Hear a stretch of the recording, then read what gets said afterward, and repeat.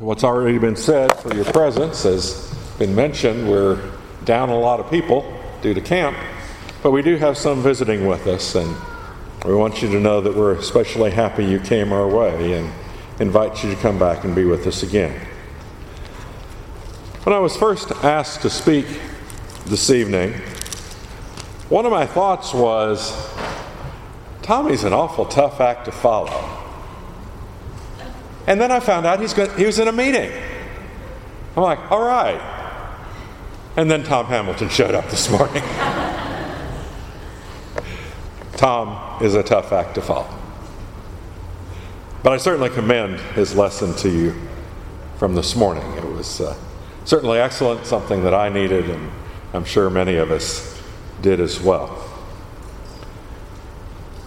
Tommy actually helped to pick out the topic of this sermon, but he doesn't know that. In the Deuteronomy class a couple weeks ago, we were in Deuteronomy chapter 18, and the latter part of that chapter talks about, prophets and testing the prophets to, find out if, they're really a true prophet or false prophet. And he happened to mention the story of a couple of prophets that's found in 1 Kings chapter 13. So I'd invite you to turn over there this evening. And we're going to talk about these two prophets. They're not named, although one of them is identified as an old prophet. So I'll call him the young prophet and the old prophet. I assume the one that's the old prophet is older than the other one, but I guess I can't prove that. But kind of to introduce what's going on, Solomon, the latter part of his reign, if you look back a couple chapters in 1 Kings chapter 11, verses 9 through 11, we read this about Solomon. It says, "Now the Lord was angry with Solomon because his heart was turned away from the Lord, the God of Israel, who had appeared to him twice, and had commanded him concerning this thing, that he should not go after other gods.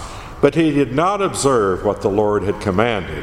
So the Lord said to Solomon, because you have done this, and you have not kept my covenant and my statutes, which I have commanded you, I will surely tear the kingdom from you, and will give it to your servant." So Solomon, even though the Lord had appeared to him, says twice, and had done so much for him, his heart was turned away from the Lord by the many foreign wives that he had married. And we read about this servant later on in chapter 11. In verse 28 beginning, says, "Now the man Jeroboam was a valiant warrior, and when Solomon saw that the young man was industrious, he appointed him over all the forced labor of the house of Joseph. And it came about at that time, when Jeroboam went out of Jerusalem, that the prophet Ahijah the Shilonite found him on the road. Now Ahijah had clothed himself with a new cloak, and both of them were alone in the field. Then Ahijah took hold of the new cloak which was on him, and tore it into 12 pieces. And he said to Jeroboam, take for yourself 10 pieces. For thus says the Lord, the God of Israel, behold, I will tear the kingdom out of the hand of Solomon, and give you 10 tribes. And so, there's a prophecy as to what was going to happen. And later on in verse 38, as the Lord is talking to Jeroboam, he gives him a promise. Says, then it will be that if you listen to all I command you, and walk in my ways, and do what is right in my sight, by observing my statutes and my commandments, as my servant David did, then I will be with you and build you an enduring house, as I built for David, and I will give Israel to you. Well, then it ends up Solomon hears of this, and Jeroboam flees to Egypt, fearing for his life. And he actually stays there until after Solomon has passed away. Then Solomon's son Rehoboam reigned in his stead. And the people asked Rehoboam to, lighten the burdens. Said, your father Solomon had put very heavy burdens on us. Lighten those burdens and we'll serve you. And Rehoboam chooses to reject that request and says, I'm going to make things harder on you. And so 10 of the tribes rebelled. And Jeroboam had come back, and he kind of led those 10 tribes. Moving on to chapter 12 and in verse 21, says, Now when Rehoboam had come to Jerusalem, he assembled all the house of Judah and the tribe of Benjamin, 180,000 chosen men who were warriors to fight against the house of Israel, to restore the kingdom to Rehoboam, the son of Solomon. But the word of God came to Shemaiah, the man of God, saying, Speak to Rehoboam, the son of Solomon, king of Judah, and to all the house of Judah and Benjamin, and to the rest of the people, saying, Thus says the Lord, you must not go up and fight against your relatives, the sons of Israel. Return every man to his house, for this thing has come from me. So they listened to the word of the Lord and returned and went their way according to the word of the Lord. So, Rehoboam was going to fight, and the Lord says, don't do that. And so he doesn't. But then we read about Jeroboam, starting in verse 25, and some of the things that he did. It says, Then Jeroboam built Shechem in the hill country of Ephraim, and lived there. And he went out from there and built Penuel. And Jeroboam said in his heart, Now the kingdom will return to the house of David, if this people go up to offer sacrifices in the house of the Lord at Jerusalem. Then the heart of the people will return to their Lord, even to Rehoboam, king of Judah. And they will kill me and return to Rehoboam, king of Judah. So the kings consulted and made 2 golden calves, and he said to them, It is too much for you to go up to Jerusalem. Behold your gods, O Israel, who brought you up from the land of Egypt. And he set one in Bethel, and the other he put in Dan. Now this thing became a sin for the people, went to worship before the one as far as Dan. And he made houses on high places, and made priests from among all the people who were not of the sons of Levi. And Jeroboam instituted a feast in the 8th month, on the 15th day of the month, like the feast which is in Judah. And he went up to the altar. Thus he did in Bethel, sacrificing to the calves which he had made. And he stationed in Bethel the priests of the high places which he had made. Then he went up to the altar which he had made in Bethel on the 15th day of the 8th month, even in the month which he had devised in his own heart. And he instituted a feast for the sons of Israel, and went up to the altar to burn incense. So we see Jeroboam not doing as the Lord had said, but he set up these idols, these golden calves, in places where God had not authorized to worship, and he'd made his own feast days and told the people, it's too hard for you to go clear to Jerusalem. You can worship here. He made it more convenient for them. And it's with this backdrop that we get to chapter 13. Verse 1 says, Now behold, there came a man of God from Judah to Bethel by the word of the Lord, while Jeroboam was standing by the altar to burn incense. And he cried against the altar by the word of the Lord, and said, O altar, altar, thus says the Lord, Behold, a son shall be born to the house of David, Josiah by name. And on you he shall sacrifice the priests of the high places, who burn incense on you, and human bones shall be burned on you. Then he gave a sign the same day, saying, This is the sign which the Lord had spoken. Behold, the altar shall be split apart, and the ashes which are on it shall be poured out. Now it came about when the king heard the saying of the man of God, which he cried against the altar in Bethel, that Jeroboam stretched out his hand from the altar, saying, Seize him. But his hand which he stretched out against him dried up, so that he could not draw it back to himself. The altar also was split apart, and the ashes were poured out from the altar, according to the sign which the man of God had given by the word of the Lord. And the king answered and said to the man of God, Please entreat the Lord your God, and pray for me, that my hand may be restored to me. So the man of God entreated the Lord, and the king's hand was restored to him, and it became as it was before. Then the king said to the man of God, Come home with me and refresh yourself, and I will give you a reward. But the man of God said to the king, If you were to give me half your house, I would not go with you, nor would I eat bread or drink water in this place. For so it was commanded me by the word of the Lord, saying, You shall eat no bread, nor drink water, nor return by the way which you came. So he went another way, and did not return by the way which he came to Bethel. So this man of God, this young prophet, came from Judah to Bethel. And there was Jeroboam standing by his altar, burning incense. And the prophet speaks out against the altar. And he even specifies who's going to tear down this altar and burn human bones, the bones of the priests that sacrificed on it. And in fact, that's exactly what happens.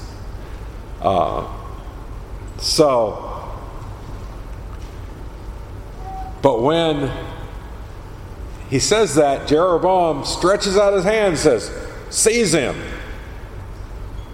And he can't pull his hand back. And that gets Jeroboam's attention. He asks for prayers. The prophet prays for him, and he's able to restore his hand. And then he wants to reward him. But this prophet says, No, I can't do that, because the Lord told me I'm not to eat bread or drink water in this place, and I'm to go back a different way from the way I came. And so he does that for a little while. Let's keep reading. Verse 11.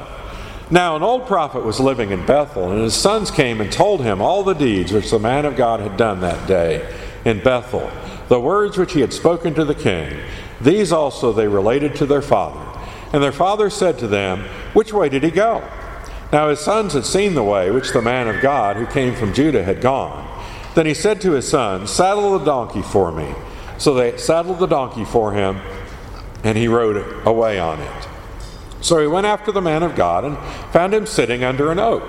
And he said to him, Are you the man of God who came from Judah? And he said, I am. Then he said to him, Come home with me and eat bread. And he said, I cannot return with you, nor go with you, nor will I eat bread or drink water with you in this place. For a command came to me by the word of the Lord, You shall eat no bread, nor drink water there. Do not return by going the way which you came. And he said to him, I also am a prophet like you, and an angel spoke to me by the word of the Lord, saying, Bring him back with you to your house, that he may eat bread and drink water. But he lied to him. So he went back with him and ate bread in his house and drank water. Now as it came about, as they were sitting down at the table, that the word of the Lord came to the prophet who had brought him back. And he cried to the man of God who came from Judah, saying, Thus says the Lord, because you have disobeyed the command of the Lord, and have not observed the commandment which the Lord your God commanded you, but have returned and eaten bread and drunk water in the place which he said to you, Eat no bread and drink no water. Your body shall not come to the grave of your fathers. And it came about after he had eaten bread and had drunk, that he saddled the donkey for him, for the prophet whom he had brought back. Now when he had gone, a lion met him on the way and killed him, and his body was thrown on the road, with the donkey standing beside it. The lion also was standing beside the body. And behold, men passed by and saw the body thrown on the road, and the lion standing beside the body. So they came and told it in the city where the old prophet lived. Now when the prophet who brought him back from the way heard it, he said, "It is the man of God who disobeyed the command of the Lord. Therefore the Lord has given him to the lion, which has torn him and killed him, according to the word of the Lord, which he spoke to him." Then he spoke to his son, saying, "Saddle the donkey for me." And they saddled it. And he went and found his body thrown on the road with the donkey, and the lion standing beside the body. The lion had not eaten the body nor torn the donkey. So the prophet took the body of the man of God and laid it on the donkey and brought it back, and he came to the city of the old prophet to mourn and bury him. And he laid his body in his own grave, and they mourned over him, saying, "Alas, my brother." And it came about after he had buried him, that he spoke to his son, saying, "When I die, bury me in the grave in which the man of God is buried. Lay my bones beside his bones. For the thing shall surely come to pass which he cried by the word of the Lord against the altar in Bethel and against all the houses of the high places which are in the cities of Samaria." After this event, Jeroboam did not return from his evil way, but again he made priests of the high places from among all the people. Any who would he ordained to be priests of the high places. And this event became a sin to the house of Jeroboam, even to blot it out and destroy it from off the face of the earth. Quite a story. And I'm sure it's one that most of us are familiar with. But it's a story that elicits some reactions. Reactions like, "That's not fair. It's not fair to punish that young prophet when this other prophet lied to him. And the young prophet gets punished and the old prophet doesn't." I've wondered about that. Of course, there's some assumptions there. Who said the old prophet was not punished? Just because it's not recorded. There's a lot of things we don't know. And we can kind of apply some of those lessons today. I think we all know people who live a very ungodly life and they seem to get by with it. God hasn't struck them dead. But again, that's an assumption. And ultimately, if they don't repent, they're not going to get by with it. And in fact, you can read about some rich and famous people who seem to have it all, but are very unhappy and have many struggles in life. I think the bottom line, the young prophet was punished because he failed to obey what God told him. And I don't think there was any question in his mind as to what God's instructions were.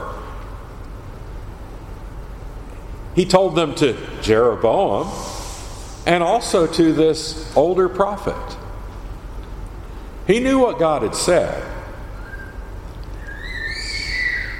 God had revealed that directly to him.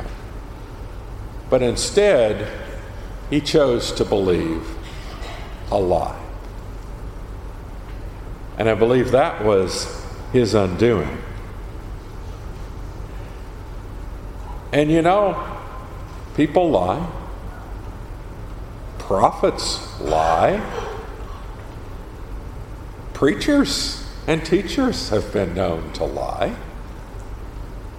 Even elders have been known to lie.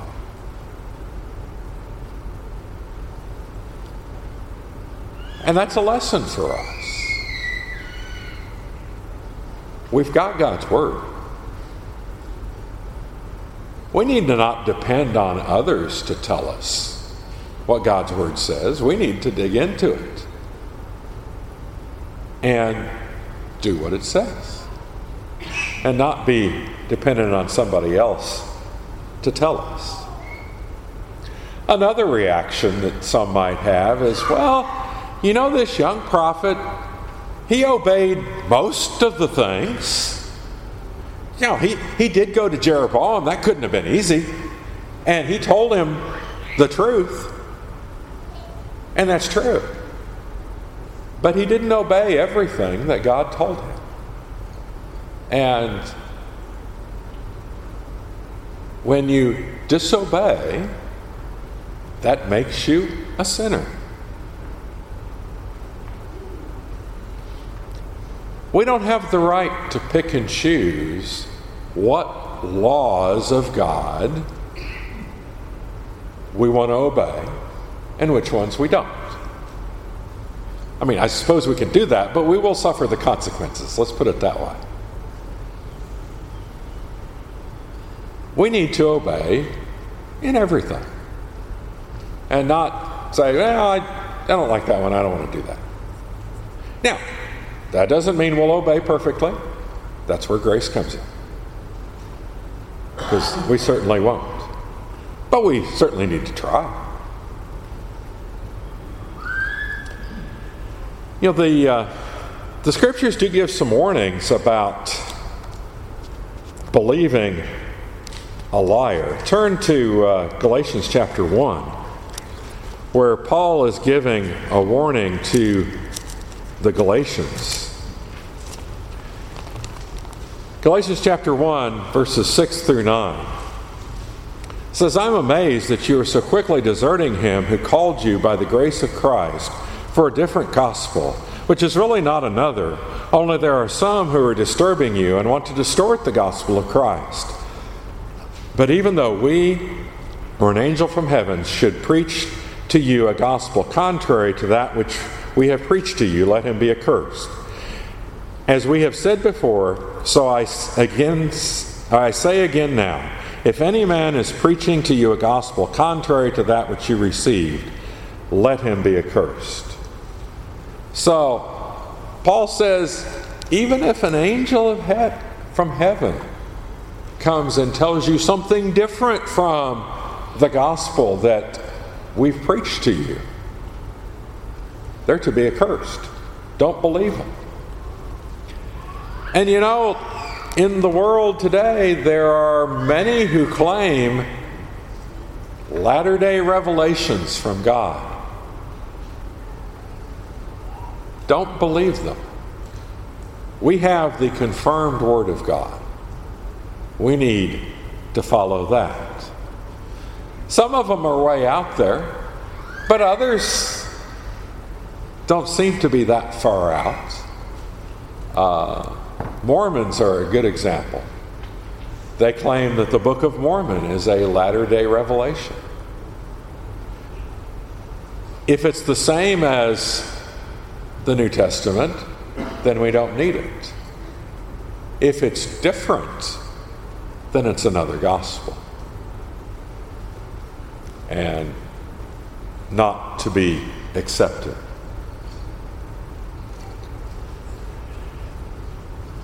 But we also find that the scriptures teach that what has been revealed once for all times. In Jude, the 3rd verse, it says, Beloved, while I was making every effort to write you about our common salvation, I felt the necessity to write to you, appealing that you contend earnestly for the faith which was once for all delivered to the saints. It was delivered once. It doesn't need to be delivered again. We have it. And also in 2 Timothy chapter 3, verses 16 and 17, all Scripture is inspired by God and profitable for teaching, for reproof, for correction, for training in righteousness, that the man of God may be adequate, equipped for every good work.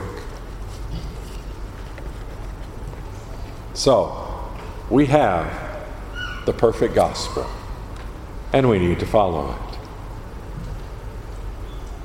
But sadly, there are those, and I think even those who claim to be gospel preachers, who tend to put their own reasoning above what the Scriptures teach. in areas such as marriage and divorce. There are those that are unwilling to accept what the Scriptures plainly teach. Turn over to Matthew 19 with me. I want to look at one of those areas. Matthew 19, starting in verse 3, says, "And some Pharisees came to him, testing him and saying, 'Is it lawful for a man to divorce his wife for any cause at all?' And he answered and said, 'Have you not read that he who created them from the beginning made them male and female, and said, For this cause a man shall leave his father and mother, and shall cleave to his wife, and the two shall become one flesh. Consequently you are no longer two, but one flesh. What therefore God has joined together, let no man separate.' They said to him, 'Why then did Moses command to give her a certificate of divorce and send her away?' And he said to them, 'Because of your hardness of heart, Moses permitted you to divorce your wives, but from the beginning it has not been this way. And I say to you, whoever divorces his wife except for immorality and marries another woman commits adultery.'" So, the teaching is plain. Divorce for any reason is not scriptural. There is only one scriptural reason to divorce, and that's adultery.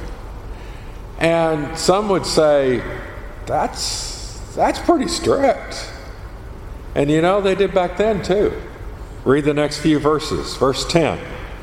The disciples said to him, "If the relationship of the man with his wife is like this, it is better not to marry." But he said to them, "Not all men can accept this statement, but only those to whom it has been given. For there are eunuchs who were born that way from their mother's womb, and there are eunuchs who were made eunuchs by men, and there are also eunuchs who made themselves eunuchs for the sake of the kingdom of heaven. He who is able to accept this, let him accept it." So, if you can't accept the Lord's teaching on this, then you're better off just never getting married. But then there's some other things that in more recent years have become in vogue. Things like homosexuality. And that's far more accepted today than it was when I was a lot younger. Not to say that there wasn't any, but it wasn't talked about and it wasn't practiced so openly. And you know, there's some that are even trying to prove from the Bible that homosexuality is okay. They say that Romans 1 is teaching you to do whatever is natural for you. That's not what Romans 1 says. Look at verses 26 and 27 in Romans 1. It says, "For this reason God gave them over to degrading passions, for the women exchanged the natural function for that which is unnatural. And in the same way also the men abandoned the natural function of the woman and burned in their desire toward one another, men with men committing indecent acts and receiving in their own persons the due penalty for their error." Certainly doesn't sound like homosexuality is approved of. It is certainly condemned in that. It is against nature. And then something even more recent, the push for transsexuals, changing your sex. It's like, no, God made me this way. And they'll say that about homosexuality as well. But you know, we read there in Matthew 19, God made them male and female.